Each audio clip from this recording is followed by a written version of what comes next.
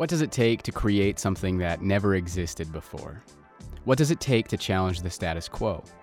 What does it take to change the world? This is the Swell Podcast. We're passionate about the seed of an idea and how it swells into a movement. Take a journey with us as we seek the answers to those three questions through the stories of thought leaders, world builders, game changers, disruptors, and other pleasantly rebellious humans who've ventured out into the unknown on a personal journey to do something novel, innovative, creative, or disruptive. In today's episode, we chat with DJ Dolph, who is one of the most in-demand DJs in the high-end market for corporate, private, and special events. He's DJ'd at events like Pluralsight Live, Domopolooza, Silicon Slopes, Sundance, and countless others. He's opened shows for Ciara, Boyz II Men, Lil Jon, Weezer, Zara Larsson, and way more. We chat with Randolph about his perspective on the experience of music, his ability to read an audience, and ultimately the necessary in-the-moment act of creation that is DJing to facilitate that unforgettable experience of live music. Be sure to like and subscribe to the podcast, sign up to our newsletter at theswellpod.com, and get in on the conversation through all of the major socials at theswellpod. Our first season is made in partnership with Kiln. Kiln provides flex office space solutions for teams and individuals. Their all-inclusive set of amenities helps startups, creatives, and entrepreneurs alike get work done. Learn more about Kiln at kiln.co. Thanks for tuning in. We hope you enjoy. We'll get into it. So whenever you guys are ready. well, let's just jump into it right there, I think, because I love what you were talking about, and even specific. Oh, yeah, we're recording. Oh, we didn't even start. So we haven't started, but we'll... Okay, we can go back. We can go back. Do you want to kick us off? Well, welcome to the Swell Podcast, Randolph, and this is DJ Dolph. Thank you. DJ Dolph, and do people when, I was thinking about this on the drive over here, like, do people usually say like things like, well, when you're doing your sets, DJ Dolph is in the house, like is that what you get funny. A lot? I think people get my name wrong more than right. Yeah. And to be factual, there's a lot of people that grew with me through my process of becoming an entertainer. So they call me DJ Randolph. Some people call me DJ Rolf. I've DJ'd for them for years, flown all over the world for them, and they just call me that. And I'm like, all right, it is what it is. Or like I have people that spell my name wrong. So there's a gamut of people getting it right, getting it wrong. But there's nothing wrong with it if it's in a positive way. Yeah. So there's nothing wrong with a name if it's positive. It's when you start getting into the nuances of like, I like this name because it's me. And it's like, no, you can't like really identify yourself like by anything because we don't really know anyway. So. Yeah. Well, we're excited to have you. And sure. I think back to one of the experiences that you designed and played at, which was Pluralsight Live. Yeah. We were both there, weren't we? That's where we first experienced what it means to be on the dance floor, right? Oh, with you mixing it up. So I got a question for you guys before you guys like kind of jump into me. So we met through the experience of a party for Pluralsight Live, and that was the last year's, so not 2020's, but the year previous, and that was the first experience you guys have ever had with me. Which is incredible that we're here today through that experience, and that's how far music takes people.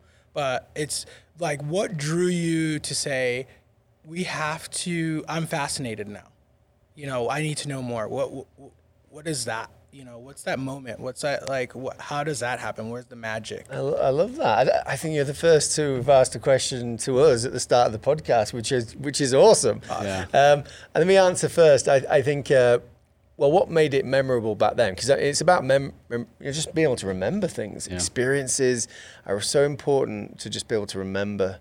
And I remember the feeling of that night. I can still transport myself right back to it. And it was a great event, of course, but the music set the tone so beautifully. And I was impressed actually by just how the music constantly changed.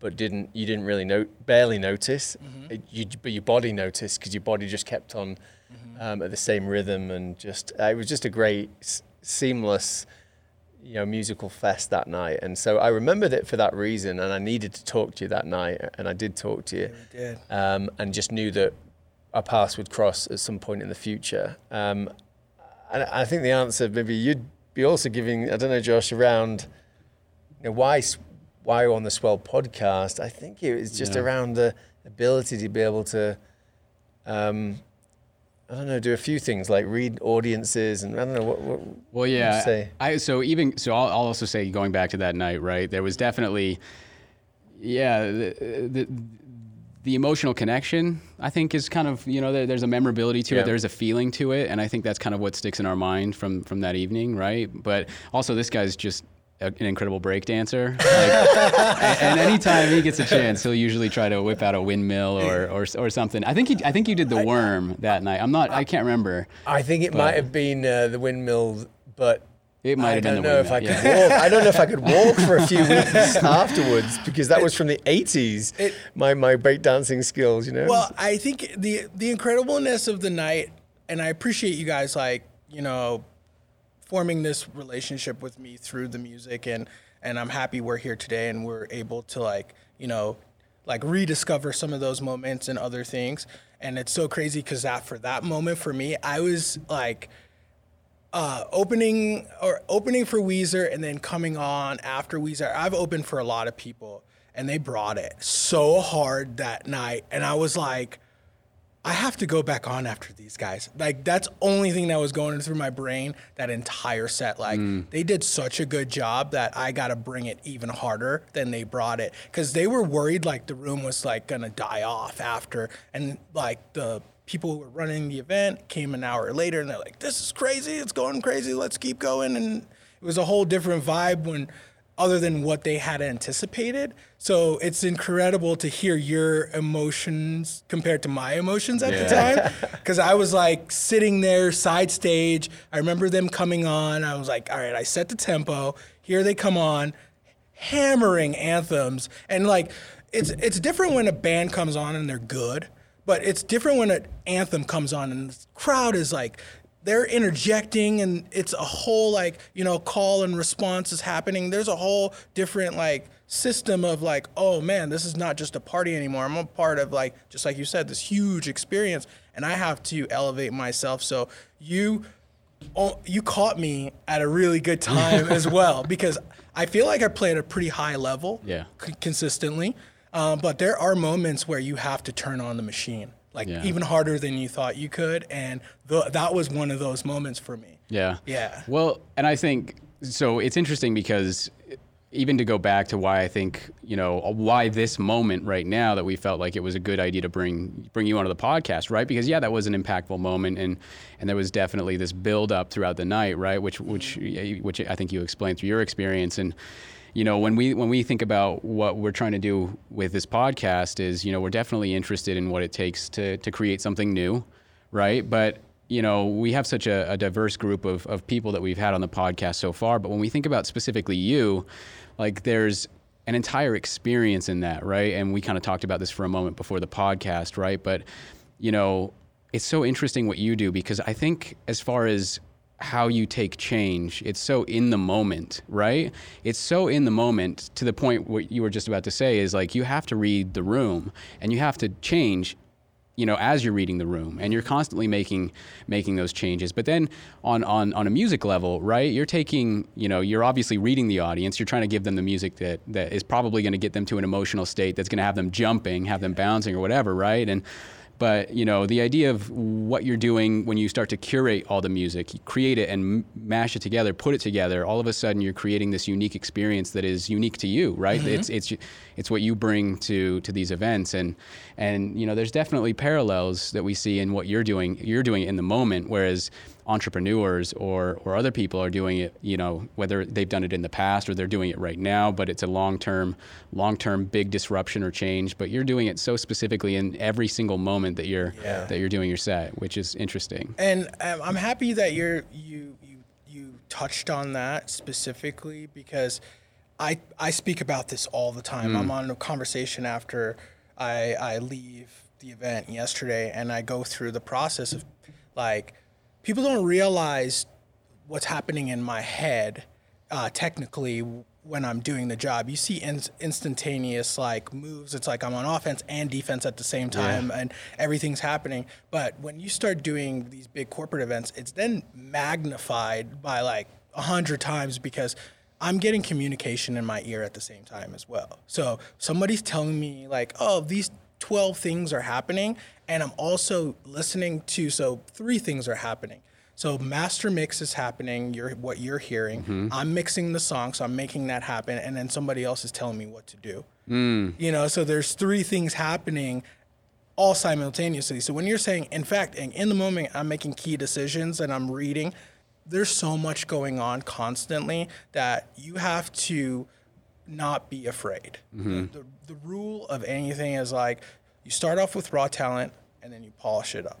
And then once you polish it up, then you know not to be afraid because you've walked through all the things that could have happened necessarily. So experience then, you know, becomes the biggest part of your gift in that, you know. And so when you're saying the thread is like, oh, in this instantaneous moment, but my moment right there impacts 10, 20 years of my whole career. Like one thing I could do, you know, at an event could change my life 10 years down the road. I can't even see it yet. And that has happened this whole journey. So from the beginning of my story to where I'm at, it's like I did something for someone 8 years ago at a restaurant.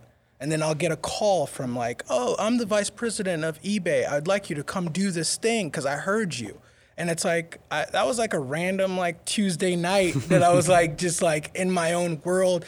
But when you speak to people through that and you can, you know, do it on the fly, and then you're not just telling their story and my story, you're creating the story. So now we have this story that we all share together, you know, and that's the thing that's happening in that split second. It's how do we change the story? Because you're having a conversation with him, you're dancing. So many things are happening. So to cut through takes a lot. Yeah. That's beautiful, I think, right? And I have so many questions about that. Like, you know, is that unique to music and that experience? Like, you mentioned writers and even storytellers. I think it's kind of similar to that point as well. But I don't know. I'm interested in, you know, because on your journey, right, you've had huge moments where you've opened for massive bands. You played for massive organizations, you know, and it's pretty incredible. So like, maybe take us back to what started it all. Yeah, like how did you get started on this journey? So crazy. So I, like, high school kid, everything like on the path of what your parents are putting you on. Like, my dad's in accounting, my family's a huge finance family, so I started college accounting courses when I was in high school. So I was like one of those kids that are like, oh, we get the summer packet for your accounting, and so you have to finish it before you have to turn it in like after summer. I would do it the first weekend and be done with it because I didn't want to do anything but hang out with my friends or do whatever. But with that obsession, and then I started working for my family, and I would be in the office and I would just listen to albums all day. And I'm like 18, 19, trying to go to college, but I would just listen to music all day, like all day long. From Tool to like anything in music, I would just discover something. And then I'd be like, okay, this is what I want to learn about right now. That's what I'm into. Now I want to learn about rock and roll. Now I want to learn about jazz.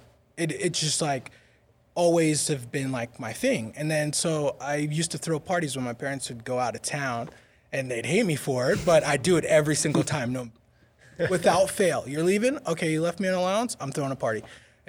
Like, don't leave town. Like, like, so I'd have my friends come over. My friend Chad would come over all the time, and then his cousin came over one day, and he's like, you have incredible taste in music. Ever heard of DJing? And I'm like, no, man, like, I'm going into finance. Like, my life is, like, already decided for me. Like, that's my, like, I was, like, ignoring him. Like, completely, like, he told me exactly my future. He literally told me.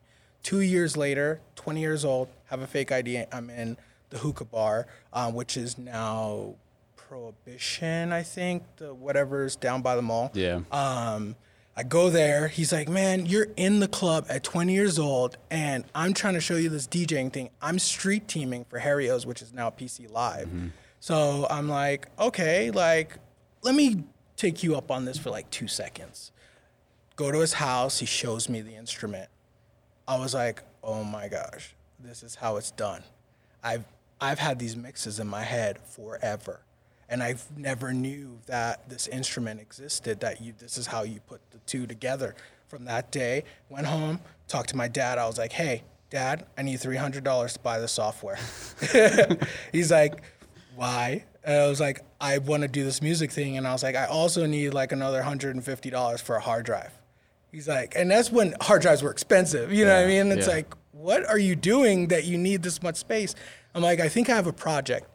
I go to his house and he gives me a couple of DJ mixes, like from like DJs, in my opinion, that, you know, are true pioneers, because before you could like learn on YouTube, that's how we learned. You had to like go to the club, or you get a mixtape. That was the thing. So I was like, well, we're making a mixtape, duh. You know, so we get in the lab. 2 days later, I start splicing stuff together. I would take from other people, like literally, because I had no idea, but I knew exactly what we wanted to do. We went to a club like a week later, because he was already street teaming. And so we started off downtown, because they had like a baby club that we were trying to promote in Salt Lake. And so I was like, I'm going to manage you because I can't play the instrument yet. So I'm going to be your manager, because I knew all this business stuff. And I'm like, I'm going to start this business. Started the business instantaneously. That was it. Like, all decisions were made within a week. Within 3 months, I had moved out of my parents' house. Really? That was it. It was working immediately. I saw the vision. Within like the first 2 weeks, because we were handing out CDs, we got our first gigs. We were opening for this guy Brisk at the Mint, and it was like $150. And I was like, okay, $150, a couple times a week. This is good business, you know. And we're 20 years old, you know. So there's like, and I'm doing this illegally at this time. Yeah. So I get deeper in it, because I'm like, okay, there's more money here. So I'm like, all right, I'm going to be a promoter now. So now I'm like, I'm going to be a promoter only because one day we show up to the club promoter wasn't there, and they still opened the club. So the girl at the door is like, who do I give this money to? And I'm used to getting the $150 from the bar. She hands me $1,200. And I go, I'm on the wrong side of this business. Immediately, I'm like, I'm in this business now too, you know? So immediately we take over a promotional site. We start our own night. And that one club, it didn't really last, but I knew of this other place I used to go to all the time called Tony's. And so I called him. I was like, hey, Tony, I've been coming here. You know me from when I was a kid, but I want to do this thing. And he's like, sure, let's do it. $3 Patron Thursdays. And I started a night to the point where I was flying in DJs before I was 21. No way. Before I was 21 years old, I flew in at least 5, 6 DJs. And I got arrested 2 months before my 21st birthday, running a nightclub. So that was the journey. So then I sat down. My friend who I started this business with, I sat down. His mom picks me up, because the cops didn't arrest me. They're like, all right, you go home. You're going to have to deal with a lot of court stuff. This is bad. So I sat down there and I went to court. They gave me, it was illegal. I had international fake ID from Jamaica, because I'm a dual citizen. Mm-hmm. And my brother cured that for me at the time. So I had this fake ID. They're like, since 9/11, there's these huge rules against international fakes and all these things, and so you're in a lot of trouble. So I'm like, oh my gosh, like lawyered up super crazy for it. And then they basically gave me probation for it, and then I had to go to these alcohol classes, and I'm like, I wasn't even drinking, you know? So I'm like, well, I'm in these alcohol classes. And so this is divine intervention kicking in, right? I go to these alcohol classes, I'm sitting there, and I'm learning about drugs and all these things, and my brain hasn't even developed into 21. Right. So like my brain's like now telling me like this is God or somebody above just protected you and said you need to change direction. You like right now, no, like you can't drink. If you're watching your friends do drugs and all these things, don't do it. Don't participate. I'll drink and I'll dabble, like you smoke a little marijuana. Who doesn't? You know what I mean? And if you do, don't, whatever. Yeah. You know, like it has nothing to do with me. You're to each his own. But it made you realize like I can't be dabbling in like the lifestyle. The lifestyle is not where the future is for me. So at that point in time, I sat back, I started walking downtown. I looked at buildings downtown, and I looked at the places I saw myself. And I saw this place called Metropolitan. It was a high-end restaurant. I called them. I'm like, hey, do you guys have DJs? They're like, no, we're a fancy place. Like, we don't have DJs here. What are you talking about? And so basically what happens after that, the lady, I'm like trying to talk her into like booking me. And she's like, well, here's the deal. There's this thing called Twilight that's coming here to Utah. And it's going to be like 3 blocks away from me, this restaurant, because it's right across the street from the P.F. Chang's downtown, which is now Walters. So if you guys know where Walters is, that's where Metropolitan was. So it was like right by the park. So they're like, we'll try you out this one Thursday night. I'm like, all right, cool. So I bring my gear down there, and I'm like setting up, because by then I had taken a break from like going out and promoting, and I was like, all right, I need to like focus on the right direction, right? And so I bring the gear there. As I'm setting up this, I get in a fight with the owner. No. Like, she's like telling me where to set up. I'm like, no, you need to set up here because people got to see you. They're walking this way. I'm telling you need to do it this way. She's like, no, this is my business. What are you trying to tell me? Get out of here. You know, so I get in the car. I start driving home. She calls me. And she's like, I want you to come back. I don't want you to feel like I'm a hard person to deal with. I really want to make this work. I go back, I do the event. Miracle. Like, immediately it turns into something. On top of it, Vida Tequila, you guys are familiar with Lisa Barlow? Yeah. Well, Lisa Barlow was my sponsor for that night. And that all happened in like that first like inception of that first like month I was there.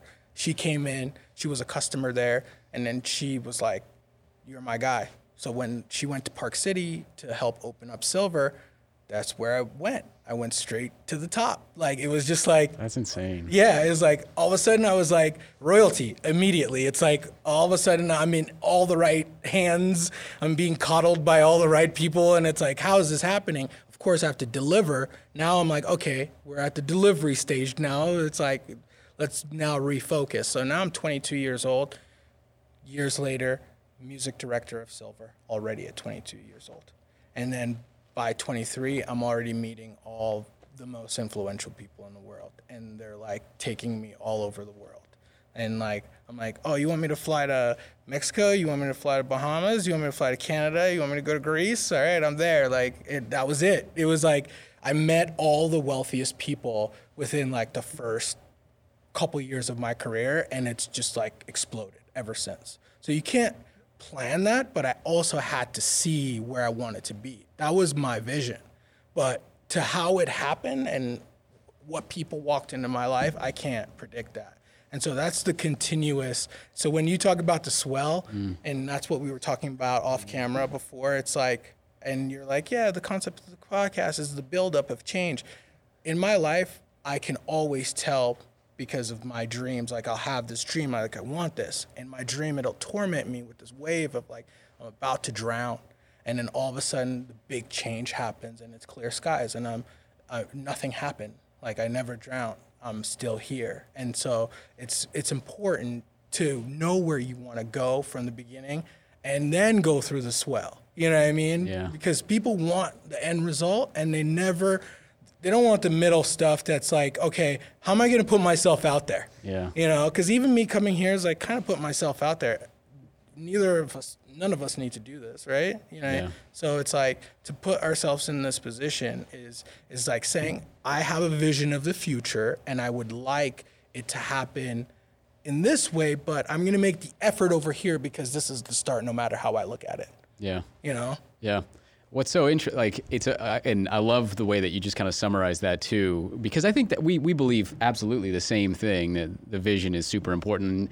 It's interesting because he's got a pretty, I think, interesting story about, you know, placing a vision on what he wants the future to be and then finding a way to get it. But what's so interesting, I think, about, you know, that entire story is you have so many moments throughout your journey where it's filled with, you know, these I guess it's these decisions, right? These decisions that you have to make, and that you're also flexible enough to make, to go off in different directions. Like, oh, I'm a promoter now, right? Like, it's just like in those moments, it's like you believe that you're making the right choice, but then you make that choice in that moment, and you're off. And there's so many moments like that. But the one that stands out the most is that one where you're like, you had these convictions. It was like, no, I think it needs to be set up right here, right at Twilight, right?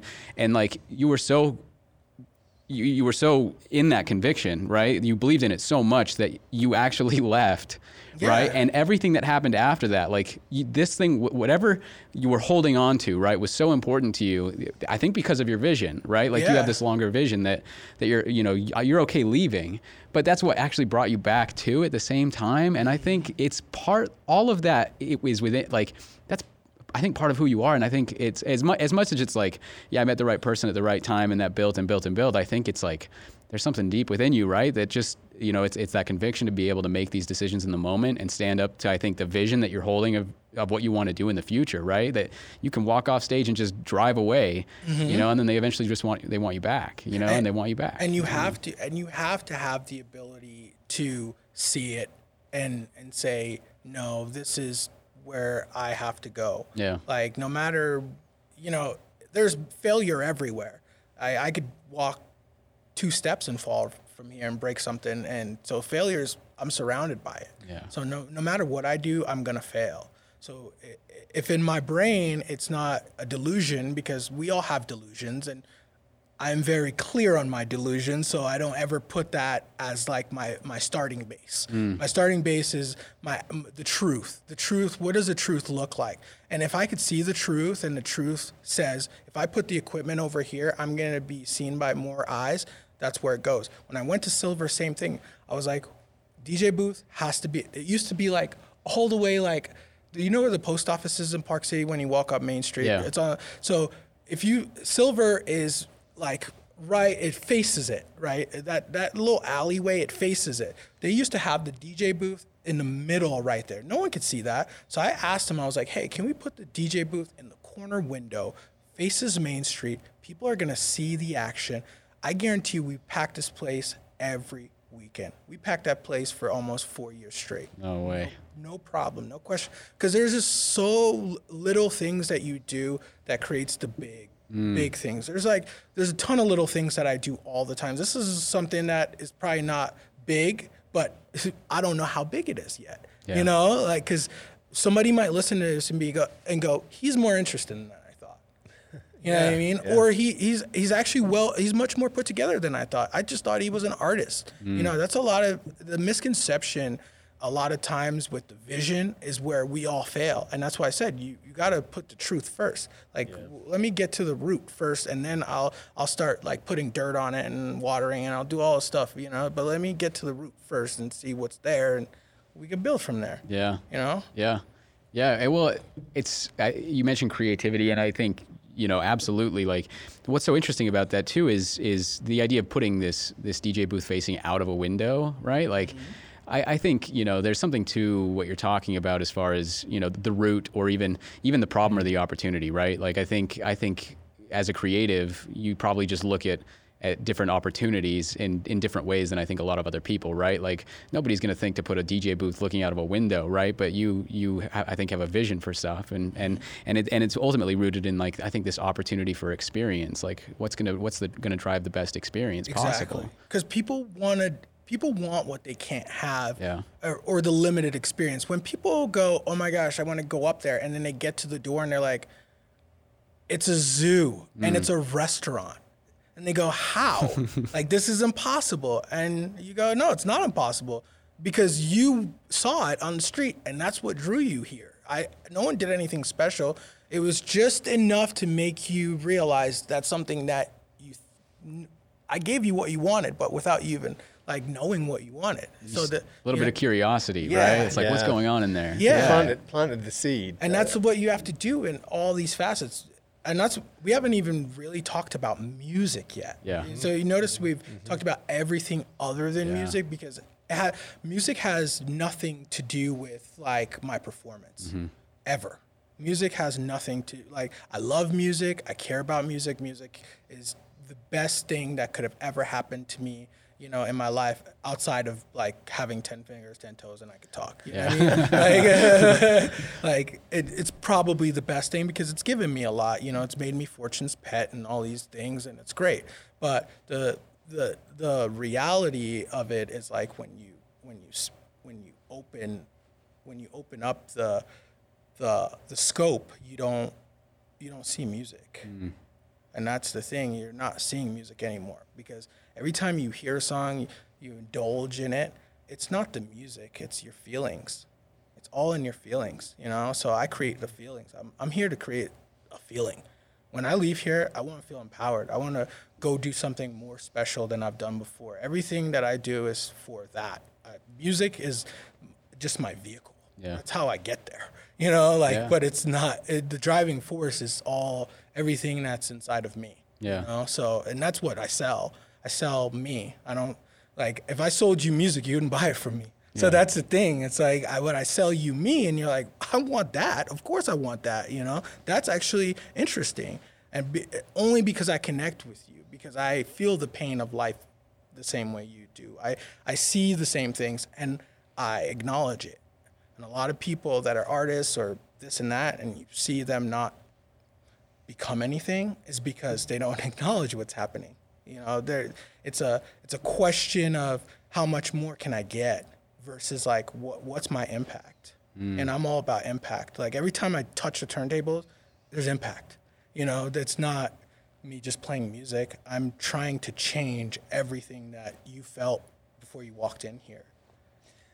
So interesting. So many things you're giving. I'm not sure what to ask next because my head's full.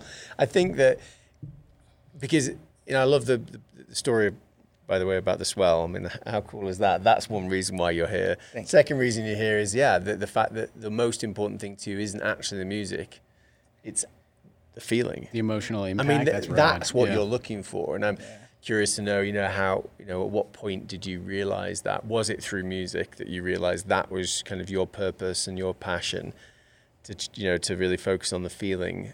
Or was it earlier than music that you realized that was important to you? I could tell you the rawest thing that I thought just happened in my brain when you asked me. And what happened is every doubt is the feeling. Every pain is the feeling of like, no, you can't do that. Like, that's why I get on stage. I even tell myself, even before I performed yesterday, I was like talking myself out of it because it's such a big deal for me, you know, and that's how I look at it. You know, it's something that makes me go to the turntables because I'm doubting myself, you know. So you're doubting me, go to the turntables because I'm a monster on those. I'm gonna teach you exactly how I feel. So it has nothing to do with the music. You see what I'm saying? Like even when of the best players of sport, they don't go out there to score baskets. They go out there for the pressure. They go out there for all the other things that surround them. Family, everything that they're fighting for is on that court, you know? And that's what happens when you're a purist. I'm a purist of my craft, and I've done nothing else, you know, outside of my early days when I worked for my family. So I've never really had a job. I've only ever done music. So when you're a purist at something, your fight is so crazy different. Like I don't even look at the music. I'm like, okay, how am I going to impact this person? How am I going to get this person to get and this person to like each other? And I know at the beginning they don't, but it's the feelings that I got from all those experiences I had. Like, how am I going to make these people like me? How am I going to like change the way they see me? You know? And that's music. And that's the relationship I feel versus like saying, oh, well, I'm gifted and all this stuff. No, all that took practice. Yeah. That's interesting. I've got one. I know you've got another question. Go for it. Yeah. I'm thinking. So, I mean, I just like the things you were saying around, you know, looking back, you can see where things made sense, right? Certain touch points, certain decisions, certain risks, certain failures even. But you also have this vision looking forward as well, and you've learned over time that actually, if you repeat those, you know, taking risks or repeat following your gut feel, it leads to something good. Maybe it might be 6, 7 years down the line.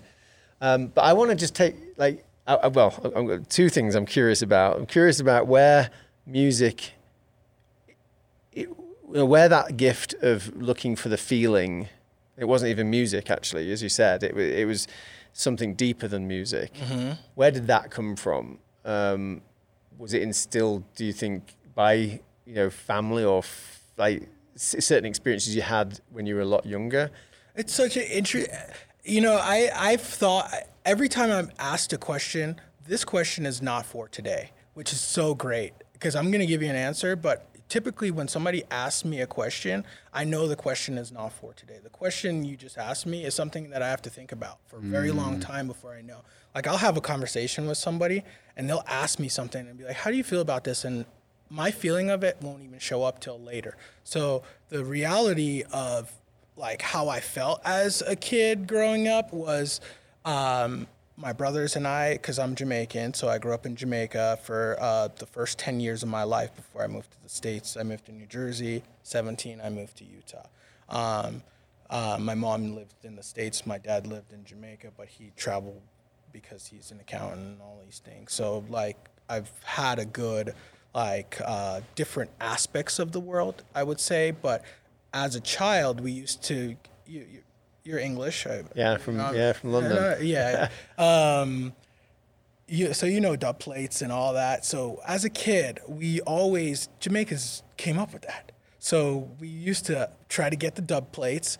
We'd make the cassettes. He'd have his cassette. I'd have my cassette, and we'd play our dub plates. We'd try to record stuff, and then we'd play each other and have our sound clash, because that was the thing, Kilimanjaro and all those, great Black Chiney and all those great, clashes of, selectors. So that's how I grew up, being such a good selector of music. So if you want to know the root, that's the root, because we Jamaicans are pretty much the first DJs, so. And then as that progressed to time and getting a Walkman, I remember my first yellow, the cassette Walkman, a yellow one. And then I got the silver Sony one years later. So I've always listened to music. I would take it from my sisters and whatnot and gain perspective. I remember first time hearing DMX and going what am I listening to? And he has blood on him on the album cover. I'm this is crazy. And then my mom's listening to Barrington Levy and all these other so I've always had music around me, but what was the driving force that got me to music was just I feel that was my escapism of life around me. And that's what I'm saying. The question is not for today. So I can give you that one answer, and then I could tell you it's escapism because we all go through. I didn't really want to be an accountant, So I was all right, how can I make this job more pleasing? Okay, I can listen to 10 albums a day, which is mathematically 8 hours at the time, So that's how. I like that. I'm going to ask one follow up to that. I think so. When you're imagining, I've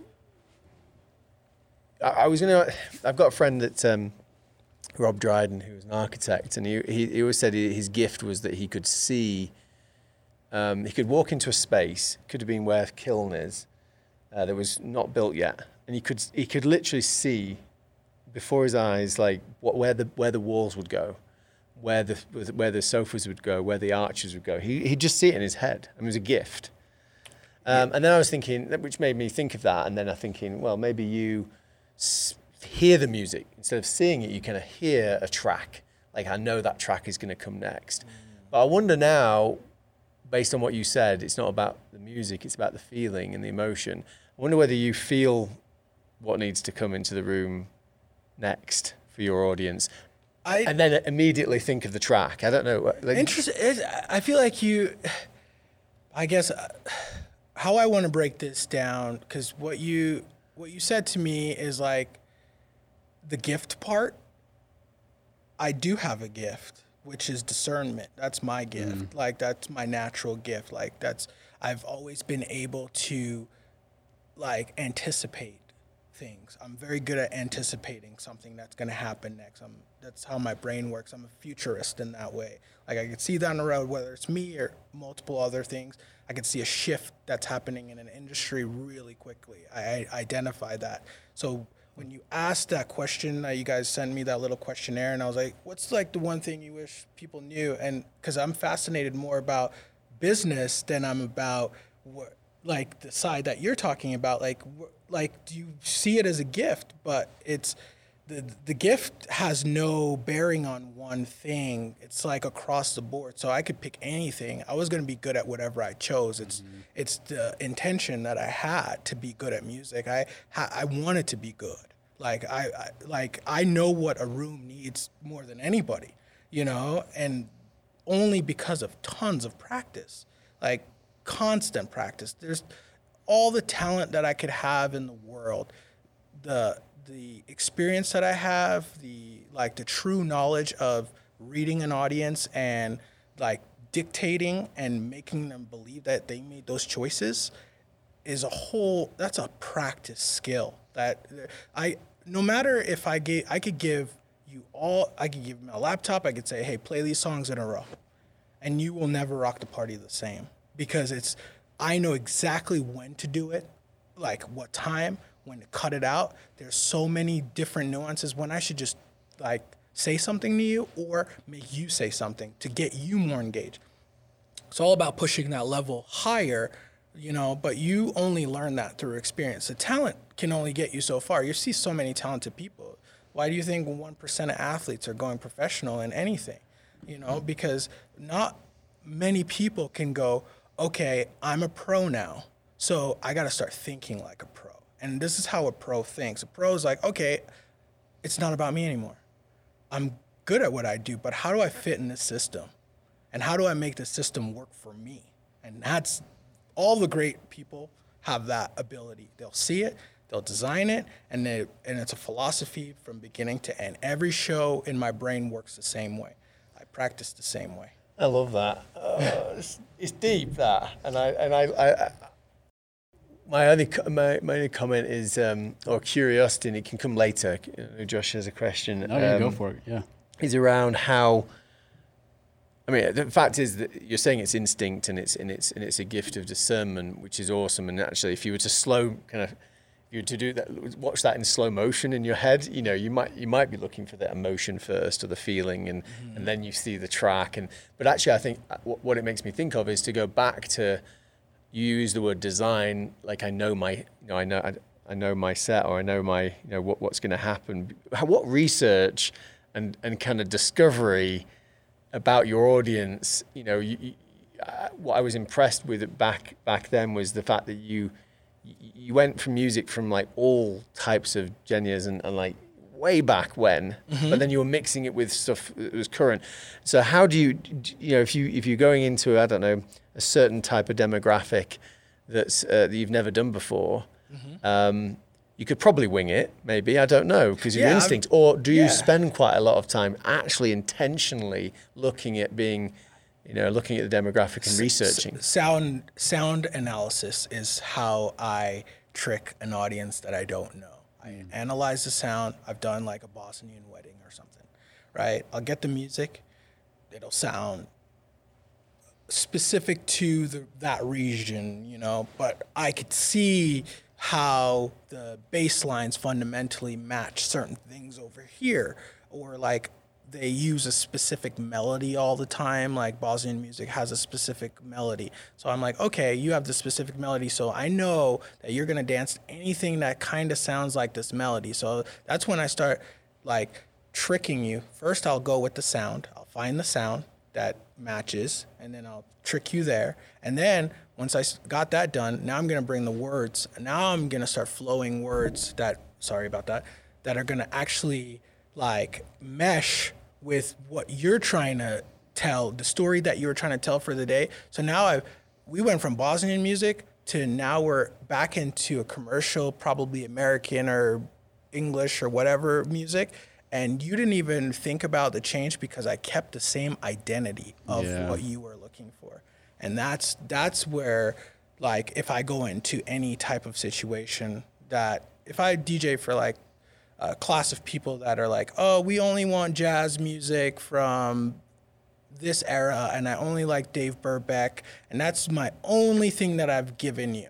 Okay, through experience, I'll go, okay, Dave Brubeck, so that means they like George Benson, and now I've modernized their sound in that instant. Within that instant, I modernized their sound because I got them from this era to another era, but I kept that jazz feeling, and then I could transcend into the future. And then they go, wow, I've never heard that. How did you get me there? Yeah. You know?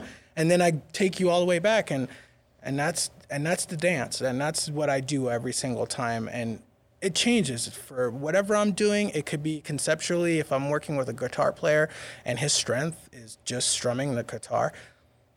Here, I'm gonna take this a cappella. We're gonna work on tempo. First thing, we'll work on tempo. We'll get our tempo right, and then once you feel comfortable, watch me just dance around you. I'm gonna put vocals in, so you'll never have to find a beat because I'll always be on time with you. And that's the relationship, you know? Love that customization. Yeah. Well, it's interesting because I think that goes back to what we were talking about before we started recording. It's this journey that you take people on. And I think there's a lot of really interesting things that you take away from that. Like the idea of, we talked about this idea of, okay, the entire set, for example, right? From beginning to end, you know, and I love kind of what the takeaway is, at least, you know, where do you start? You start from somewhere familiar to your audience, right?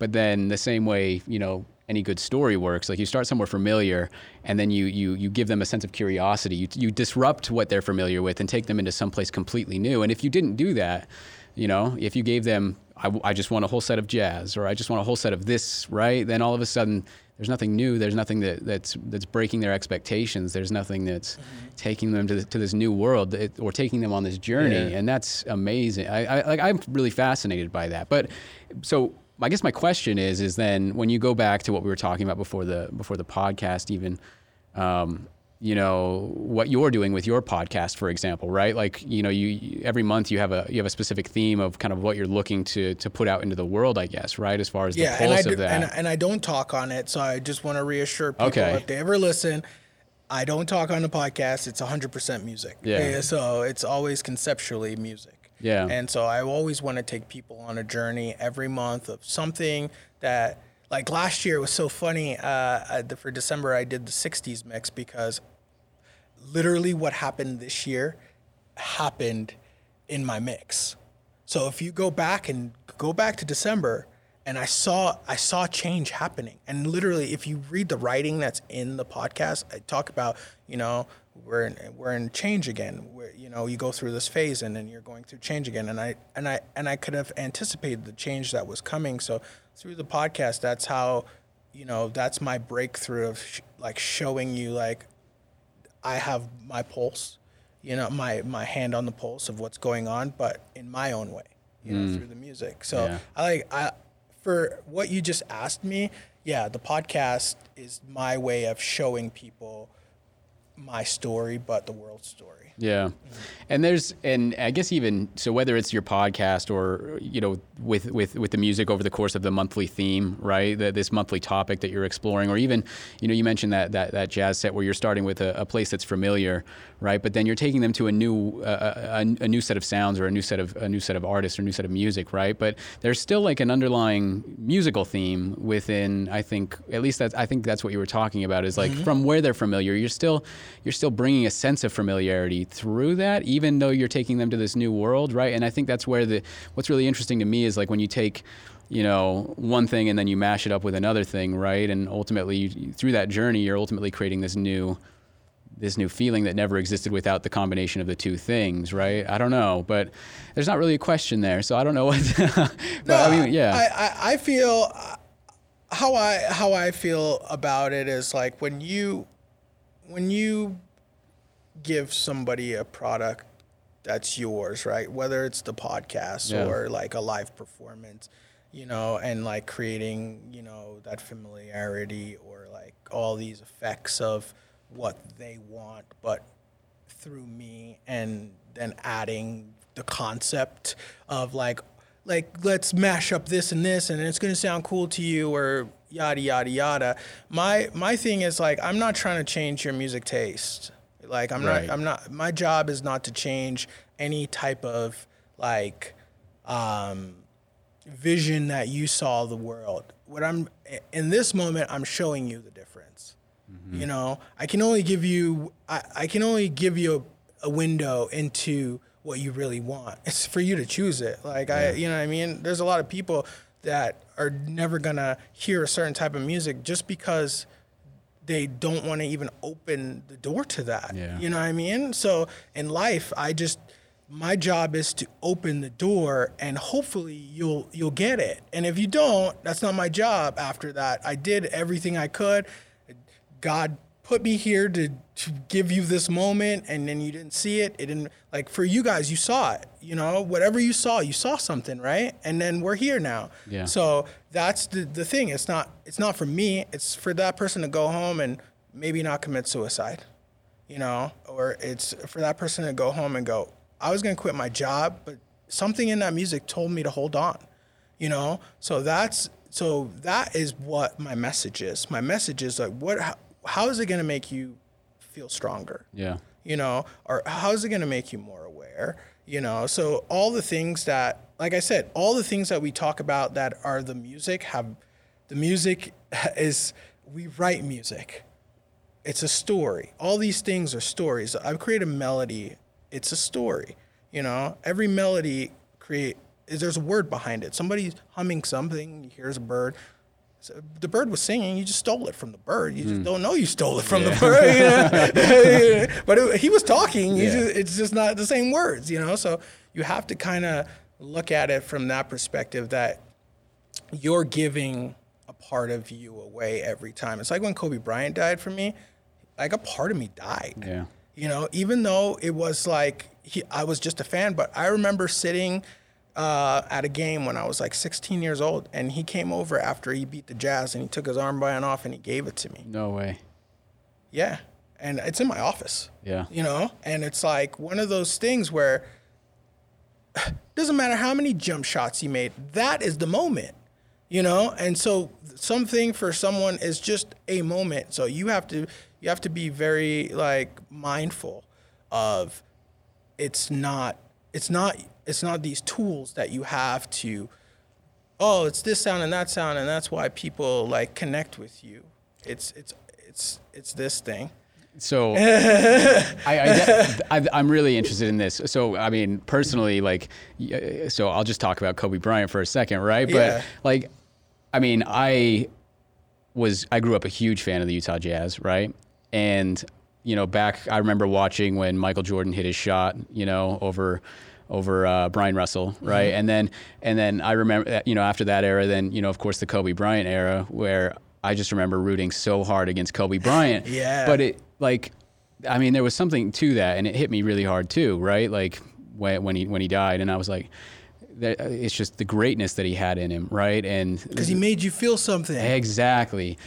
And what I want to get into then, because it's interesting when I think about DJing, I think, you know, well, there's the music, and then there's the individual behind, you know, the person bringing this experience, and for an artist, you know, there's always this balance between, you know, your personal voice and what you think the audience is trying to.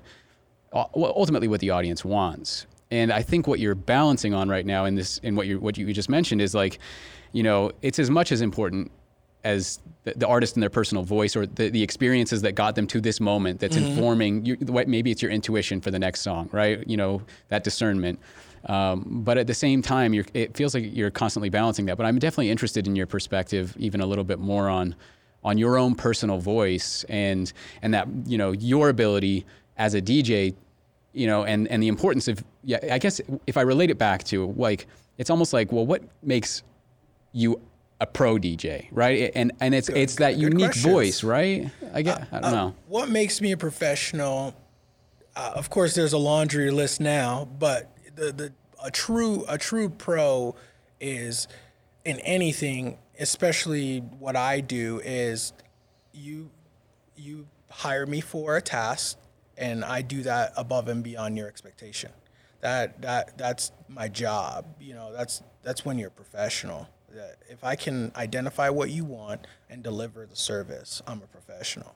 So like what I am, like at this point, I'm a business owner. I own a business. I've scaled it into multiple DJs, and it's not just me. So from the beginning, I jumped in. So I would say that's professional. You know, other people could say, oh, I went to Juilliard, or I went to here, and then I got into music, and I'm an engineer. And it's like, yeah, that's a different way of doing it. It's the same thing, and you're a professional. Over time, you're a professional, but a long-winded reason why I'm a professional is because all I do is work for the biggest corporations in the world. I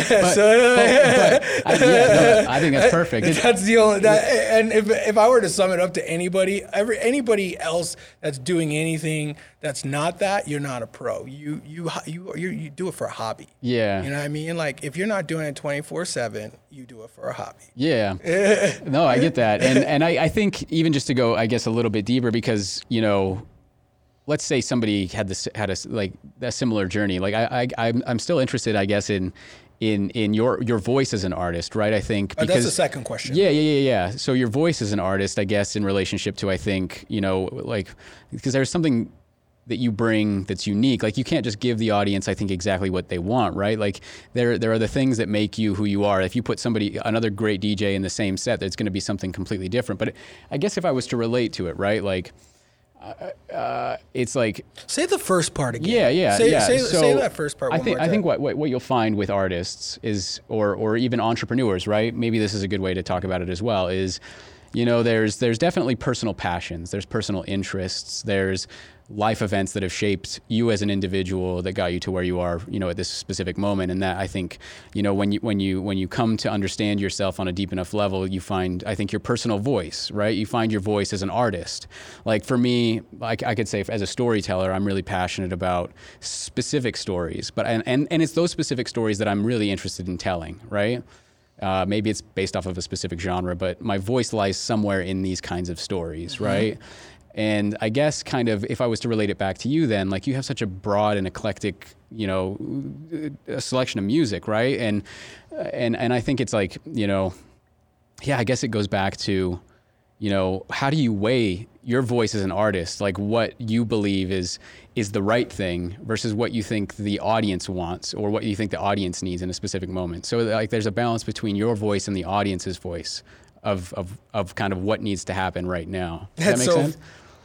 It's a tough question. But I'm gonna relate it to British royalty. They are very pragmatic people. Yeah. And when you're pragmatic, you make the right decision because it's the best decision for the moment. It has nothing to do with your personal interest. Mm-hmm. So my voice is, in a sense, pragmatic. I won't just go out there and give my advice because no one's asking for it, but when you're, it's always, my life is always in the story because I created it. So no matter if I even like mow my lawn, that's me. I did that, so that's a part of my creation. At that point, I get to enjoy that creation for the better part of a week before I have to start the process over again. So anything that you touch, technically, it's going to have you in it, so I can't create anything without having a piece of me in it. Is it going to tell my story at that specific time? Sometimes it might. Other times I want to tell a different story that I see, that I feel like that this story is bigger than my story. Other times my story might be the biggest part of the story, and that's what people latch onto. I relate it to when I create tricks, because I create a lot of tricks. You were asking me for my IP. That's my IP. My intellectual property. Yeah, I'm a good-looking guy, sure, but the reality of it is my IP is making signature tricks that nobody else can do. Because yes, I have the ear for it, but I'm practical enough to say, just because I don't like that song doesn't mean it doesn't go with the song. Right.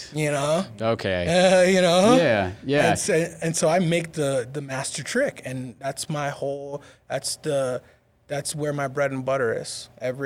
And people can try to create tricks. It's extremely difficult. I think you were able to answer my question without actually me asking a good question, because like I think that's the root of it, right? Like, what was your stamp, or what is it that makes a set, you know, DJ Dolph? And I think that's really interesting. I appreciate you dealing with my rambling of trying to find the right question. You totally had it. That's why I asked you again, because I wanted to process it, you know, in the way where I was like, okay, I see what your perspective, because you're talking about something that you're unfamiliar with. So you're asking me things that are so far in the back of my mind that for me to even remember that, like, that tricks for me are like, I do that, you know? So it's not like, but it's important. Like, that's my intellectual property. That's where every person that's ever heard me, they heard a mix that was like mind blowing. Yeah. Because it blew my mind. The best part about what I do is when I go to the turntables, and because practicing for me, I practice because I have to. I used to practice because I loved it. You know, now I practice because I have to. I go down there, but when I go down there, the one thing that gets me to love DJing every single time is when I put a trick together and it gives me the chills, and I go, this is going to give people chills for years. And that's it. Because I know once I come up with a good trick, it's over. I know. It's like, I don't even have to. It could be the only trick I did all night, but it's just like when Tony Hawk came up with like he was the first person to do like the 900. Yeah, he was the first person. So being able to do that was his ticket, you know? So my ticket is the tricks, and I'm a novelty product. I'm not the product. I've never looked at myself as a product that I'm going to go out there and I'm going to solicit. I don't want to be on every single billboard. I want to be like every other, like, well-off person that is successful. You know a little about them, but the image alone is terrifyingly awesome.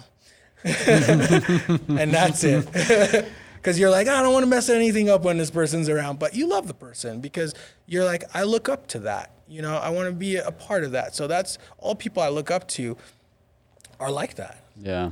I liked, going back to the piece around, you know, you got an ear for music.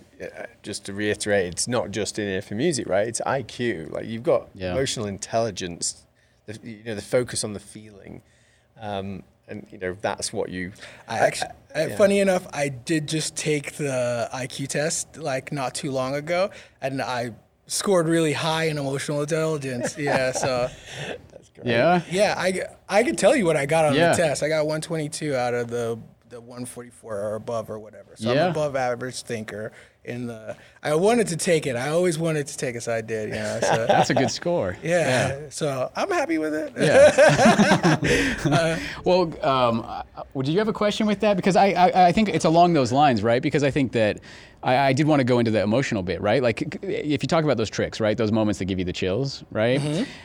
Have you had those moments when, like, you're like, this is gonna hit, right? This is gonna be good, and then the audience, or like, it just doesn't, like, have you had those moments where the audience just doesn't connect with it the way that you expected? Like, maybe I wouldn't give it to you because I know, you know, it's not. It's just like how does a quarterback like throw a ball so perfectly in between a seam, and like, you know, or a golfer make a perfect shot, or any type of thing. It's a visualization. You see the end product. You're visualizing it before it happens.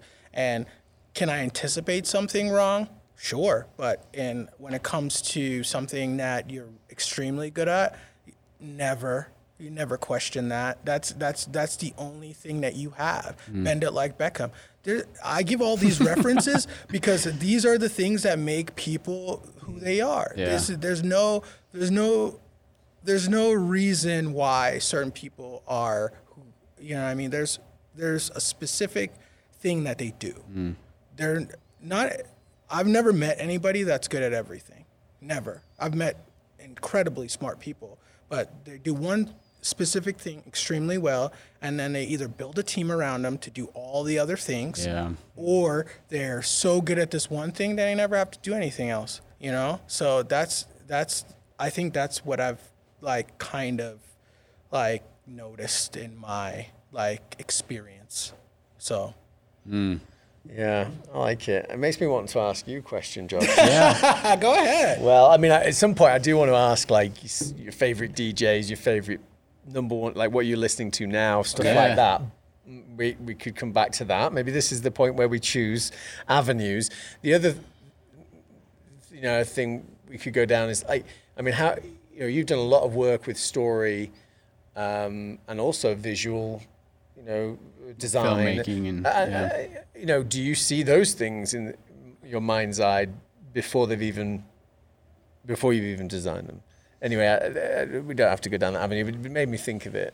Yeah, well, I think, from a story perspective, right, and I think a film perspective even, like the general consensus is that you start from a place that's familiar or a place that has some sort of status quo, and it's the moments of conflict and the moments of transformation. Like I could say it's your tricks, right? It's the moment when you switch from the known to the unknown that you find a new feeling, a new transformation, or an emotional evolution through a piece of story or through a piece of film or through a piece of a set, right? And so that's kind of, as far as like, seeing it, I don't know. I think sometimes there's the intuition, but that's kind of, I think, going back to your voice and it's going back to, what's the most interesting choice that I would want to make right now if I'm thinking about it from a story perspective? Like, what's the most interesting thing for me right now? But, I would also argue that you have to be thinking about the audience at the same time. So I guess, I don't know. It's always a tough tightrope balance. It's like, well, this is kind of what I was getting at, with the voice question is like, this is what I would want to see happen in a story, right? And I'm super passionate about this, but then, maybe there's not an audience for that kind of a story, right? Got you. Interesting. Yeah. But I also, what made me think of as well was challenging the status quo. I mean, this is what you're doing, and this is what we do, where we create new things from that didn't exist before to challenge and to move forward. And I think what I've loved both of you have said though is this familiar, like making sure it's something familiar with something new.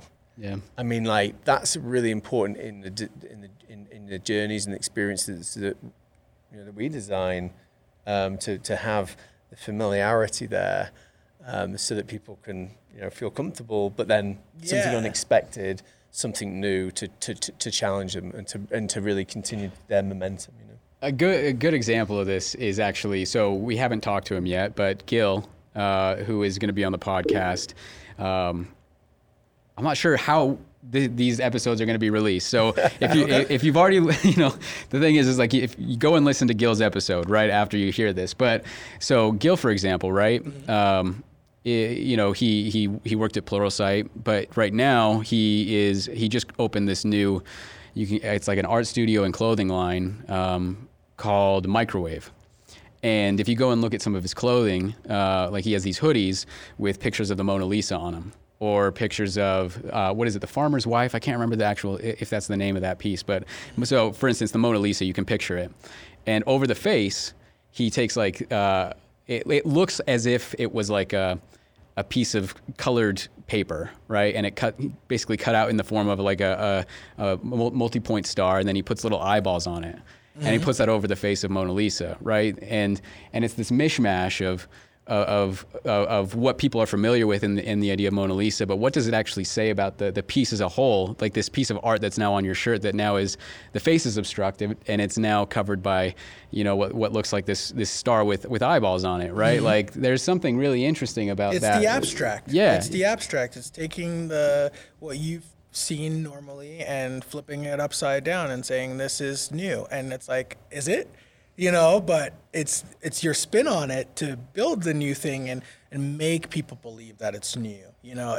So it's not just like, oh, well, I'm going to do something creative. It's the belief after to, the people that are truly like, I guess the visionaries, it's like the conviction after the belief that this is going to be different. Even though I've seen a million shirts that have taken like great art and, fabricated a new idea, on it. he's doing something different, but in his belief, I left this corporation. How do you leave a corporation and be an art guy? You know what I mean? It's like the world is littered with bad artists, you know, or trying artists, or people that are never make it in art, and there's people that are like, let's say, I just watched Miles Davis's documentary. Insanely crazy, great jazz, unbelievable, next level, reads music, writes music, went to Juilliard, brilliance, to where he was so upset when rock and funk started coming out and becoming the music of the day. He was like, these guys can't even read or write music, and people like this, and they're selling out a concert. I'm gonna go do this, and I'm gonna do it better. And he did. And when he got to a certain place, he did the same thing that you said, Gil. Yeah, Gil. He started creating art. He got to a place, and you see it happen. Like, what's his name? Does it too now? The crazy actor guy. I forget. Ace Ventura guy. Oh yeah. So he's an artist now, and so you have people like that. And this is a long-winded way of saying, like, there's so many littered streets of artists that are out there. And then you have people that are already successful, and they'll choose something else, and they'll be great at it because the belief is that they already made something successful. So it's all about belief. So if I have a belief that this is a great product, no matter what anybody tells me, other than obvious feedback that tells me nobody wants this product, you know, like if I could create enough belief behind it and people start believing, that's why you see cults. That's why you see all these things. You just have to build up belief. It doesn't have to be crazy. The product doesn't have to be crazy. It just has to be the sticker, but then have belief. And then people cling. And that's the thing. You'll find an audience for it, you know? Yeah. Quick, rapid questions. Let's think. I wanted to know if you've had a fail. Fail? Yeah. Oh, man. Like in relation to kind of a big event, a big I've been evening. audited by the IRS. you want to hear? I'll give you real stories. But musically, like kind of emotionally, like have you got it wrong, and why? And a big moment of fail, never. Not professionally. I've had moments where it could happen, but I'm experienced, so there's fail safes in place and all kinds of little mechanisms. My voice is a tool. The turntable's a tool. My laptop's, my phone's a tool. So there's many ways of audibling out of a really dire circumstance professionally. So there's no true emergency. What's so continuing on with the rapid fire? What's your favorite song right now? Yeah. What are you into? Favorite song right now?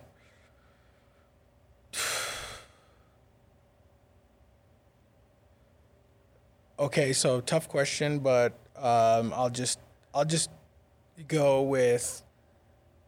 I won't even go with the song. I'm only listening to Miles Davis right now, so really? It doesn't matter. Okay. Yeah. Like I was gonna pick "Loving Is Easy" because it's such a good.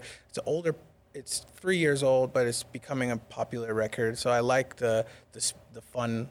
I like a fun song, but I like jazz music. Like if you've noticed, like I focus really heavy on jazz because conceptually, there's no better music. How about you, Josh?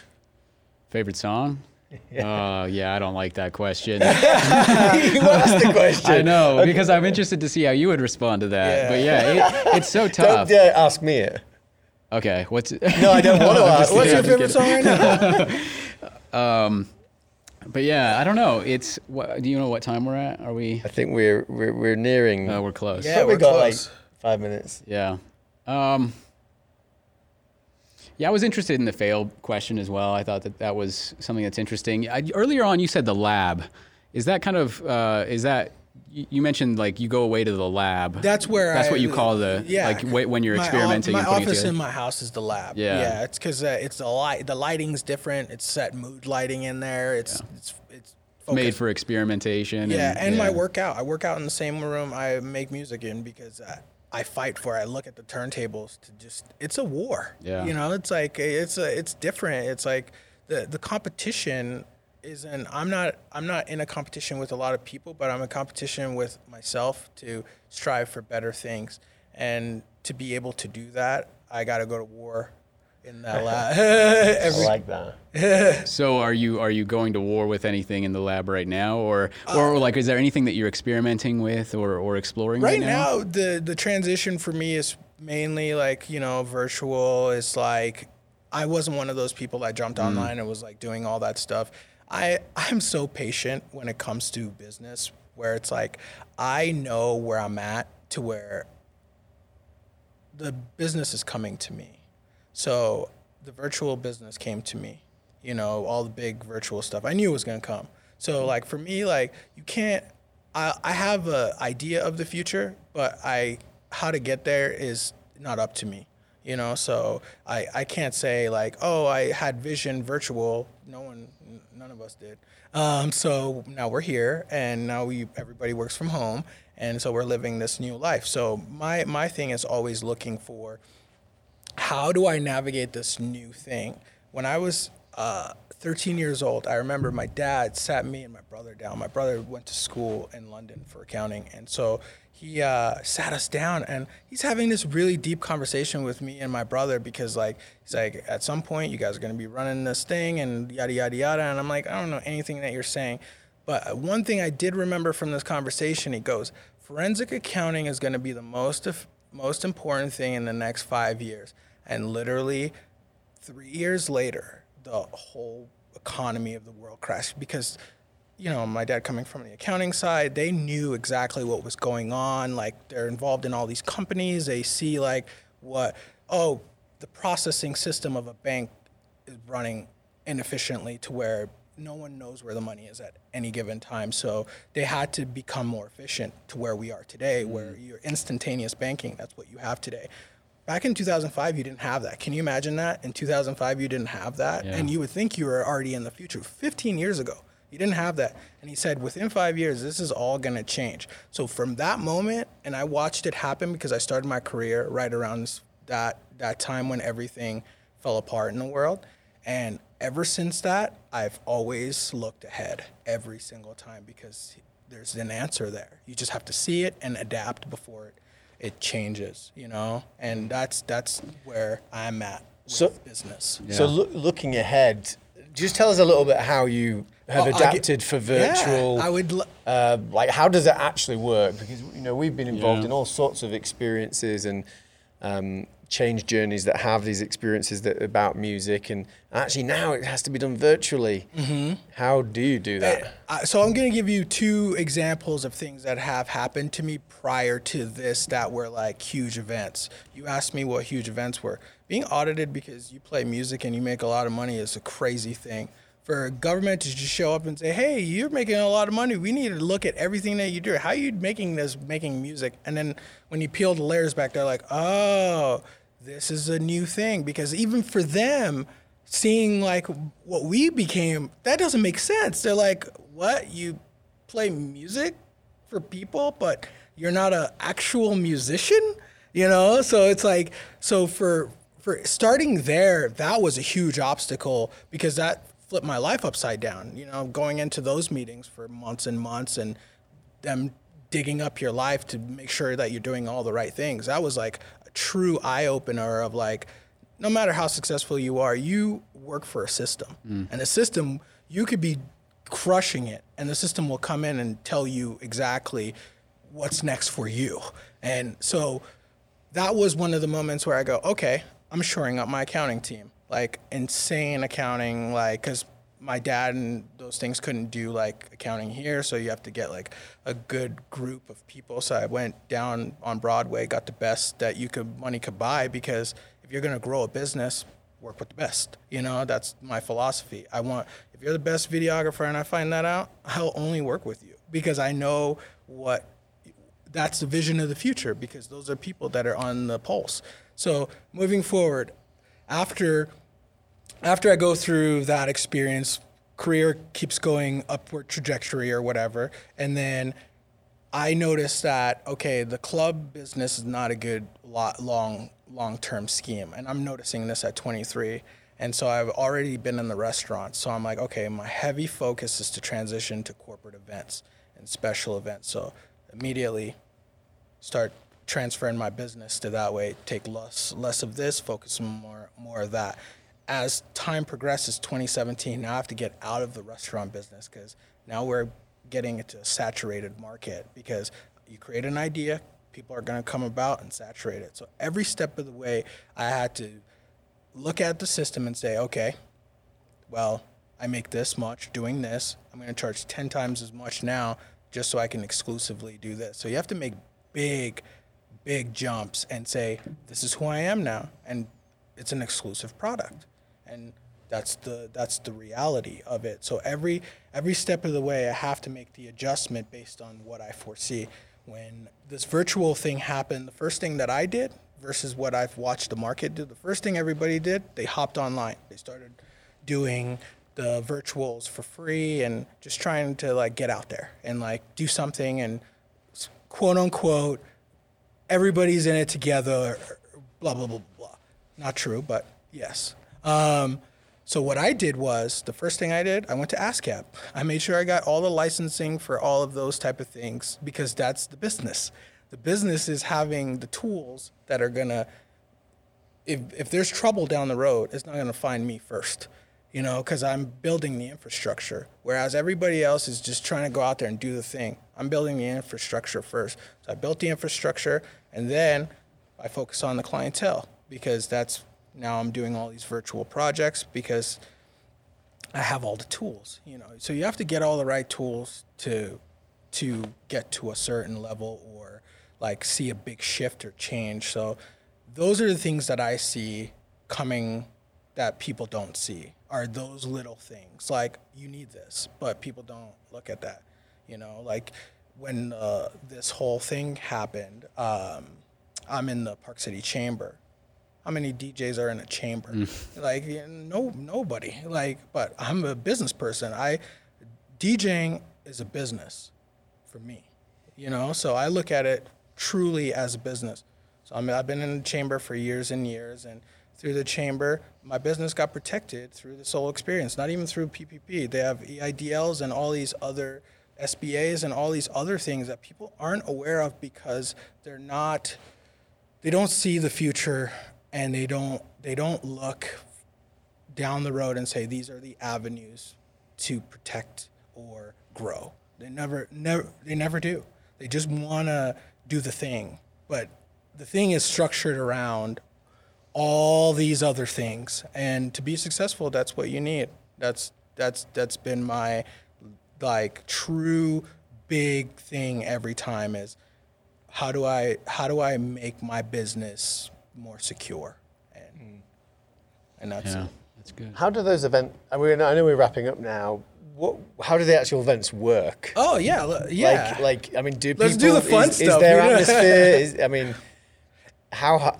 So typically, I've had a few, so different. So it's all different experiences. Some could be where it's like the one I did for Pluralsight Live this year. It was just me.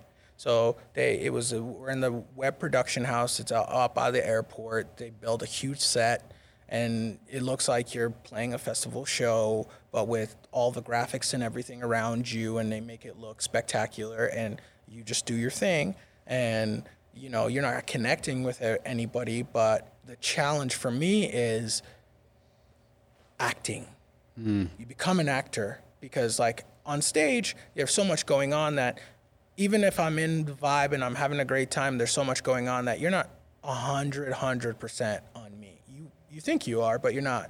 When now virtually, it is 100% connection to where I have to grab you from go, to where I'm looking through the lens into your heart to keep you on that screen, to keep eyes on the screen. So my job is to then go in the lab and then act it out. Every single thing I act out. Every motion, every mix motion, every nuance in even my hand gestures are acted out. Yeah. Can you see people? Can you see anyone? So you couldn't read the audience. You just had to rely on what it did for you. And so I create that. So that's what I'm saying. I create those little gestures. Hard though, huh? It's crazy. It's nothing that anybody could prepare you for because when you're put in front of a camera and you have to act naturally, but on top of acting naturally, you have to convey a story, because you're in that world where it's like, if I have to give you a story on top of like being comfortable and confident, that's a whole different ball game. It's not like if you have people in front of you, you can feed off the energy. So I have to create this illusion that everything's there and make it happen. So it's a whole different perspective. I wonder whether, in the future, it'd be interesting to see what you're going to do in the future with respects to, would you introduce technology into your business, or are you interested in running a different business in the future? This is not really for the podcast, but if you look at the Peloton business model, is there an opportunity to have like live, musical experiences with DJs and music and dancing that's much more connected from a virtual and a global perspective. I don't know if you ever used a Peloton before. I think it's there. I haven't used a Peloton bike, but that system is definitely there. They do have like a variation of it, but it's more audible than like the visual aspect of it. I know that Las Vegas has they've created like the kiosk DJ now, where they pay for the set from the DJ, they record it, send it to them, and they're selling the boxes to like Vegas places and casinos or whatnot. So there are going to be like implementations of new ideas. How I see like where this is going to go, I will have to table my response for the reality is that there's not going to be a lot of people like me that are left, but there's a reason for that, because you have to, the system weeds out the people that don't belong in the system. And so to create something new from right here, for me, I had a very good idea that we had to like put on hold once the coronavirus happened. And I think it's a great product for it in the future. And I'm a visionary, so I'm sure you guys have picked this up by now. So it's for me, it's like the people telegraph what they want.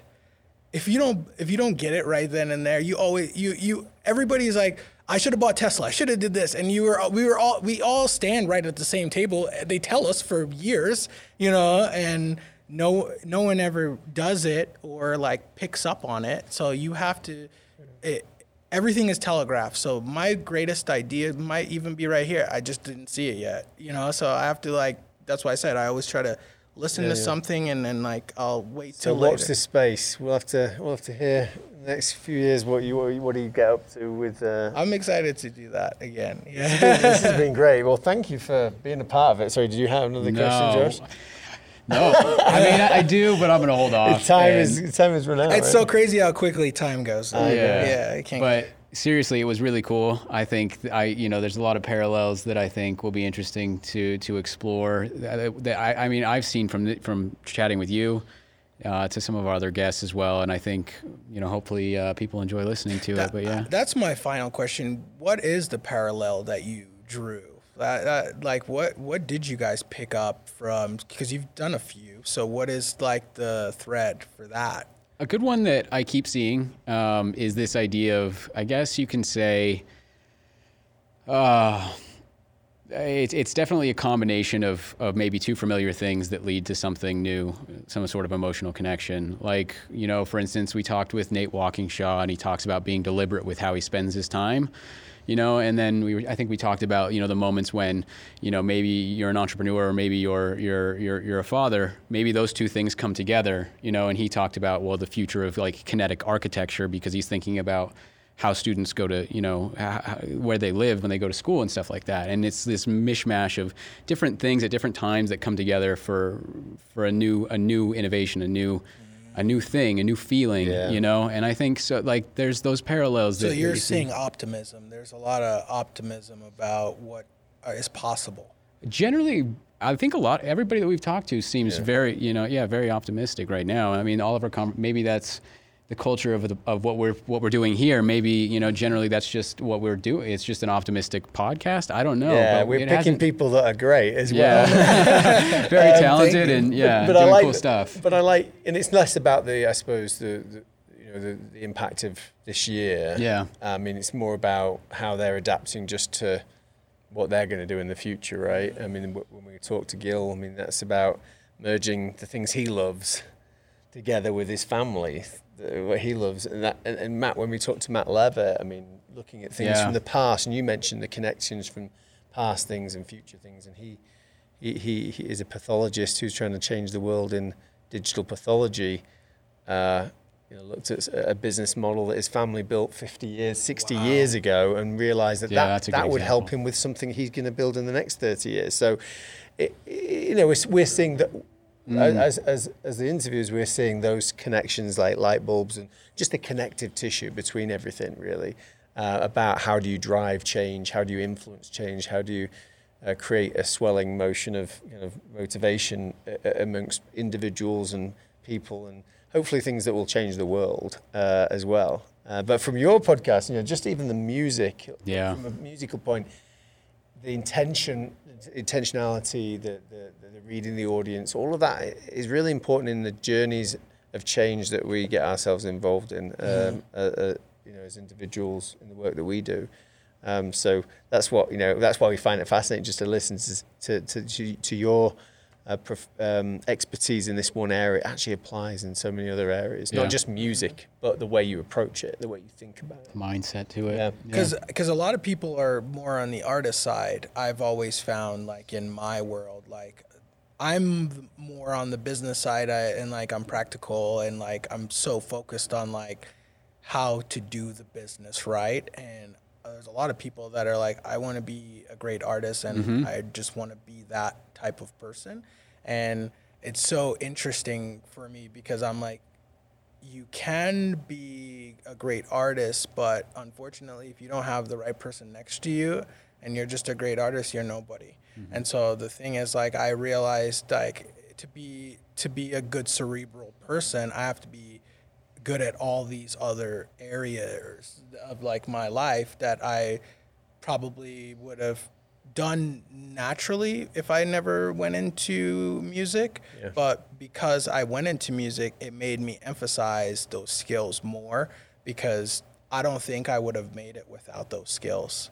And I think that was like the biggest thing for me, is like, and I feel like when I tell people stories or like give them like a window into my life, that's the one part that I always go back to. People are so focused on like what the music does for them that I feel like people really overlook how we got there, because people don't get me without the business, because if I wasn't good at business, I would have never made it.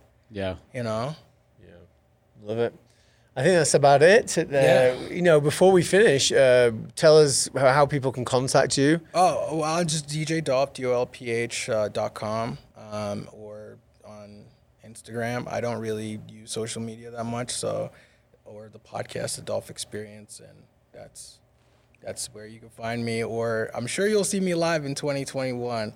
That's where you'll find me. We hope so. Yeah, we do. Come to a TV screen. We want the invite. We want to do a bit of partying. Yeah, I'm sure we're going to do some fun ones next year. I can't wait. Yeah. Cool. Thank you very much. That's a wrap. Yes, sir. Thanks for hanging out with us. We hope you enjoyed today's episode of the Swell Podcast. Be sure to like and subscribe to the podcast, sign up to our newsletter at theswellpod.com, and get in on the conversation through all major socials at The Swell Pod. We'll see you next time.